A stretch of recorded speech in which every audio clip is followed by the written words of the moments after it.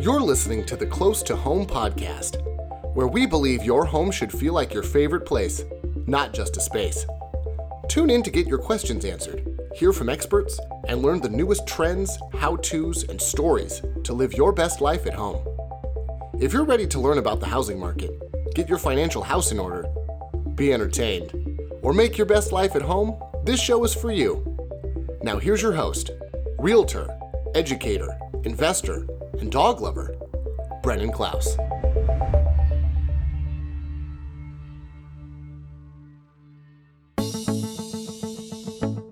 Hey there, welcome back to Close to Home. We are super excited today for our next guest. This is Brennan and Tracy. And we are so excited today to have Ethan Stoll joining us. Ethan, do you want to say hi? Hi, gang. How you doing? Thanks for having me on. So we thought it would be really an interesting idea to have you on the podcast today because today is March 12th and we have almost been in COVID for a whole year now. And if we go back 1 year from today, this is when everything was starting to shut down. And, you know, for those of you that are tuning in from other parts of the country, Ethan Stoll, he's a huge restaurant guy here in Seattle, born and raised in Seattle. The reason I know Ethan is because he and my husband went to high school together. I feel like everybody in Seattle knows Ethan Stoll, but if you're joining us from outside of Seattle, Ethan plays a huge part in the dynamics in the city of Seattle. So anyways, going back 1 year ago, you know, when COVID first started, Ethan, I'm dying to know, like, what were you thinking when all of this started going down? Was it a, oh shit moment, or was it, oh, this is going to pass, we'll be fine? It was definitely not the second one. I wasn't feeling super optimistic at the time. You know, it was a tough time. I mean, I've never had to go through and systematically shut down restaurant by restaurant. We thought it would be temporary, but it lasted so much longer. So it was just a really intense time. It's still a grind. It's still intense. I mean, we're feeling a little more optimistic these days because it feels like it's kind of coming towards the beginning of the end. But we're not there yet, you know? So, but yeah, a year ago was tough. So a year ago, last March, how many restaurants or, you know, spaces did you have going? We had about 25. And so, I mean, how did you go about this back then? I mean, who helped you? What did you do? How did you know what to do? I mean, I know you have a huge team, but, you know, this is crisis mode. Yeah, I'll tell you, it wasn't easy. It wasn't fun. It was super intense. It was super sad. I don't know if it was a benefit or not, but we went through the recession, so we kind of had an idea of what we needed to do. So, I mean, I went around to every restaurant and talked to people individually about what was going on, not only in the business or in relation to their, to their jobs, their employment, their coworkers, but also like what's happening in the world and in our country and what they needed to prepare themselves for. It took me 4 days of all day long meetings going location to location because we didn't want to gather people in groups. So I've said it many times and I still hold it to be true. It was the 4 worst days of my career. So we got our team, our HR, our entire executive team kind of dug in and we were like, hey, we got to get people information, whatever we can. So we spent, everybody knew it was something big was happening. So we spent 3-4 days really preparing a ton of stuff, really going forward and talking to everybody and giving them as much information as we could, because we didn't know what was going on either. So what did you decide to do? Did you decide, hey, we're going to close some restaurants? There's some restaurants where we'll still offer takeout, or like, how did you decide what's what, who's who, what's going to happen, First off, I'll say it all happened so fast that I probably don't actually exactly remember, but we shut everything down. Took I think it was a full week to kind of regroup and come up with a plan. Then we opened up the neighborhood restaurants for takeout only.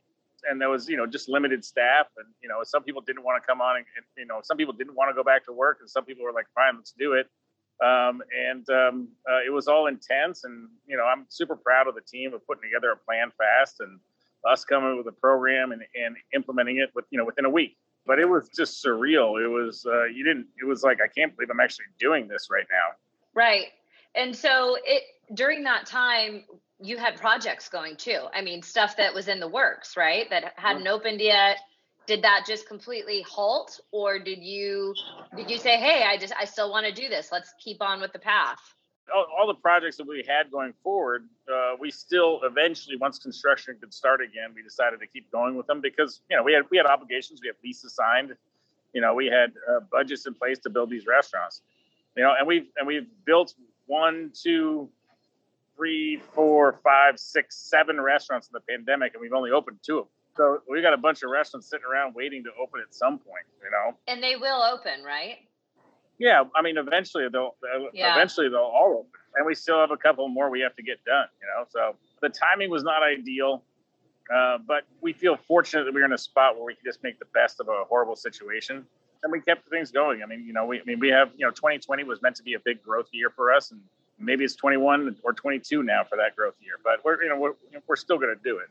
But you guys have pivoted. I mean, let's talk about some of the things that, so yes, you're shut down. Yes, you can only do takeout. Then, we can open at 25% and then indoor dining closes. I mean, you guys are really going through the ringer.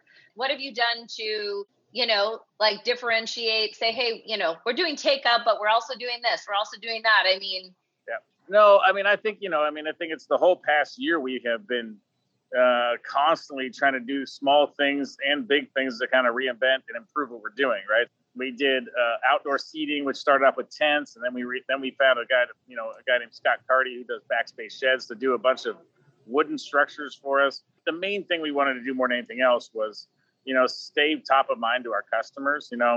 We've done a ton of online cooking classes, both for companies, for ourselves, and for charity events. We've done a ton of stuff with United Way. We really amped up our social media and our mailing list. We start doing, instead of a mailing list once a month, we're doing it twice a week now. Controlled creativity is kind of what I think is the best way to, to kind of describe it. And we're scrappy, we're gritty, we're smart, we're organized. I mean, we'll get through this thing. But it's not just me, man. It's the team. Great people. They're really bought in. I mean, I think, if we went into this thing without, I think our biggest strength is our company culture. Are you finding yourself, are you having to motivate the team? We have to think differently. I know you've maybe never done takeout at this location before, but here's what we got to do. Or is everyone pretty much on board, just ready to do what they have to do? Everybody was scared, right? They didn't know what was going to happen or where things were going to go. So whoever was going to have the most calming voice and say, hey, we're going to guide you through this was fine, and it was easier because you weren't in it alone. Right. And to their credit, they wrote their sleeves, they trust the plan we put out. And I think our culture has gotten stronger because, they trusted us. And we didn't let them down, right? They weren't struggling, to pay their vendors or anything like that. We were just organized. We went into this thing in a good spot.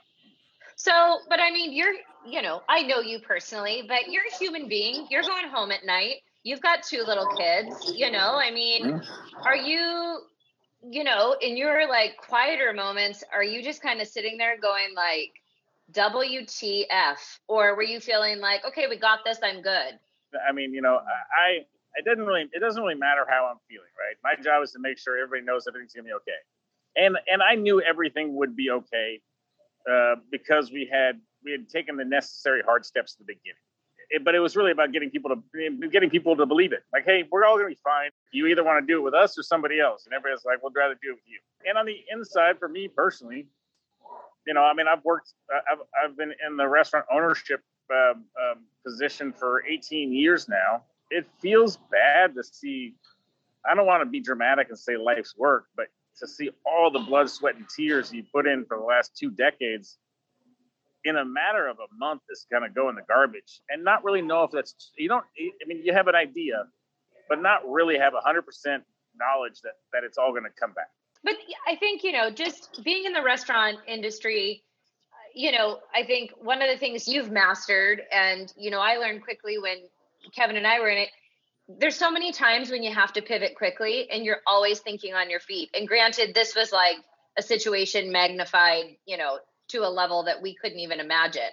But, I mean, that's one thing that I've always admired about you. It's like if a concept or a restaurant isn't working, you're not going to beat a dead horse to the ground. You're like, okay, it's not working. Move on. What's next? What is going to work? I've seen you do that many times over the years. And, I mean, I think that's really smart in business just to be able to pivot so quickly. I mean, you've done it with restaurants that, you've put out there and it's like, you know what?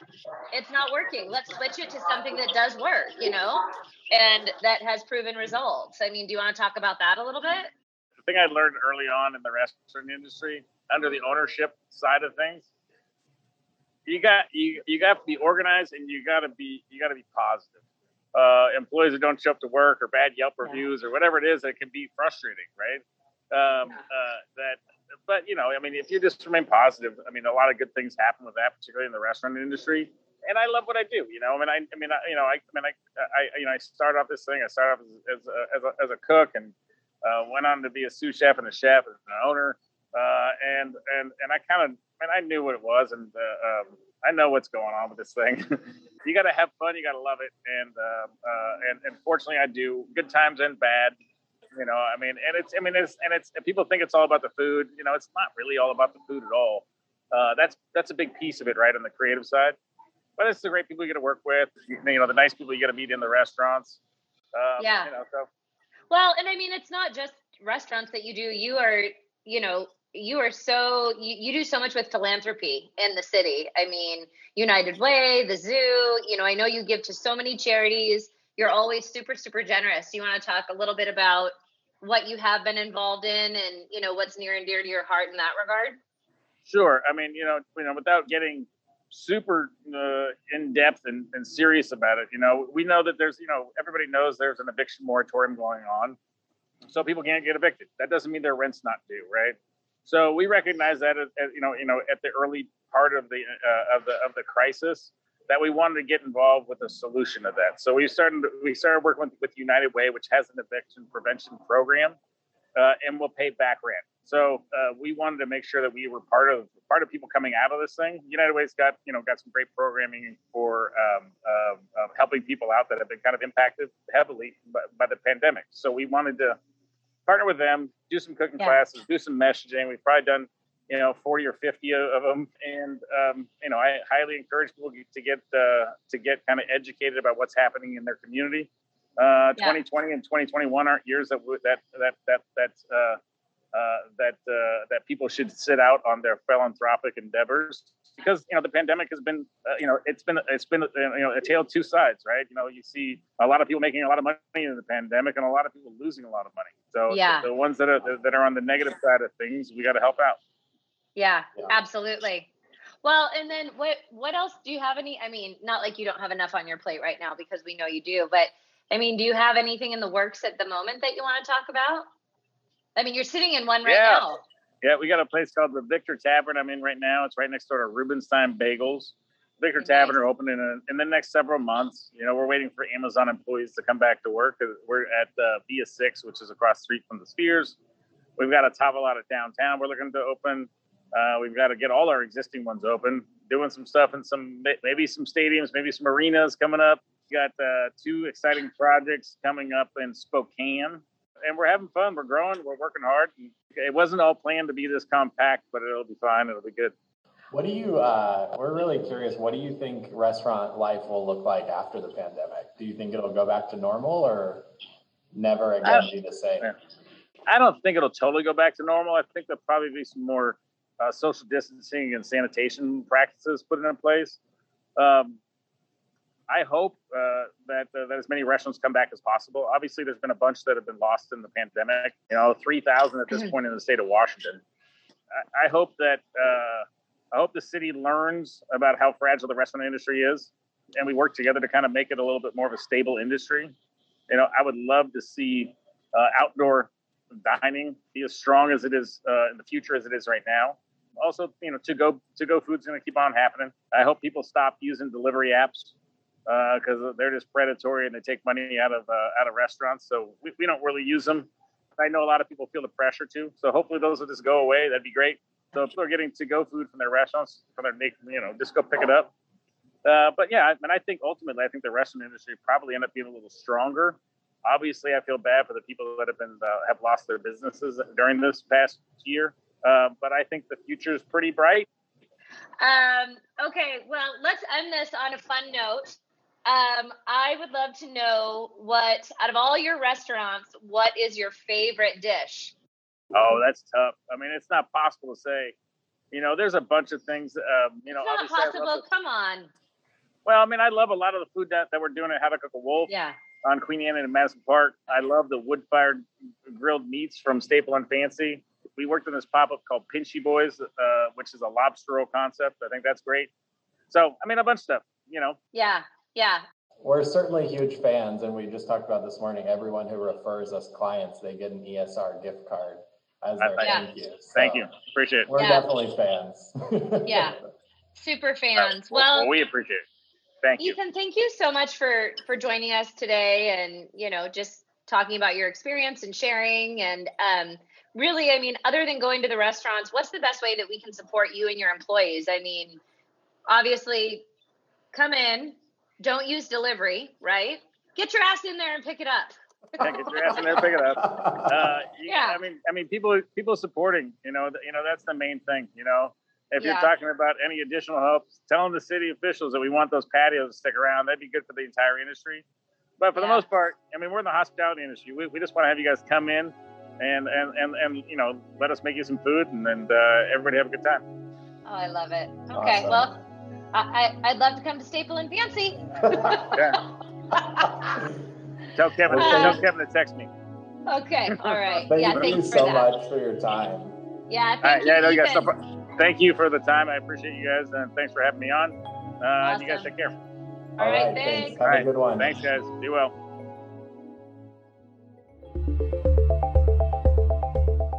Thanks for listening to the Close to Home podcast. Dive into the show notes for this episode and all past episodes at closetohomepodcast.com. If you love the show, share it with a friend and be sure to rate and review us on iTunes or wherever else you get your podcasts.